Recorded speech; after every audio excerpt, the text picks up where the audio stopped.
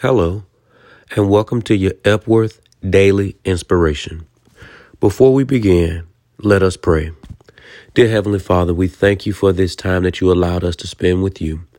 Please prepare our hearts and minds to hear your word, and we pray that it falls on good ground, that we're able to apply it to our lives. In Jesus' name, amen. Family, today we will be coming from the book of Luke chapter 8, verse 17.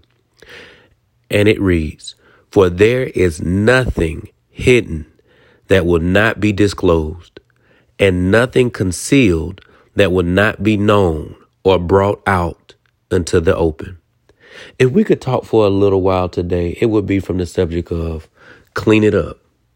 Clean it up. What are you saying, DJ? What I'm saying is, how often do we have someone come by and you say, well, I was going to do this, pardon the mess. Or you go to the car wash and you're almost embarrassed because you have a lot of things that need to be cleaned up.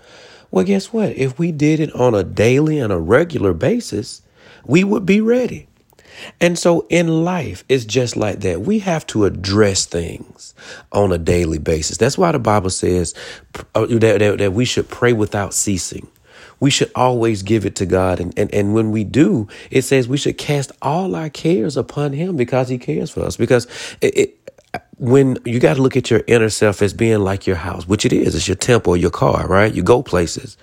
And the thing is, it gets burdened down, but we cannot allow that to stop us from going to our destination. In the book, Thriving, Not Surviving, Dr. Tammy Smith says a quote like this: "If we don't face grief, we tend to shove it down. But our emotional system can only handle so much undealt with pain. And it comes out in anger, shame, and doubt." So one of those things that we got to clean out, like Dr. Tammy Smith says, is grief.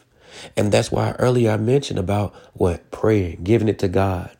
And one thing about me when I preach and teach, I say, hey, yes, pray, give it to God. But then there's also other sources that you can go to. Make sure that you have someone that you can talk to and talk through those different things, man or woman, boy or girl, right? No matter where you are in the spectrum, you need to be able to unload that stuff. And it's biblical, right? We read that portion. And if we're able to give it to God, then we're able to make it through. Let us pray. Dear Heavenly Father, we thank you. Lord, as we read your word, please illuminate in us those different things that we need to get out. Because if we leave it in, it's going to cause and trigger other things that's not going to be healthy for us, and especially those others that love us. Lord, we thank you and we praise you. Amen.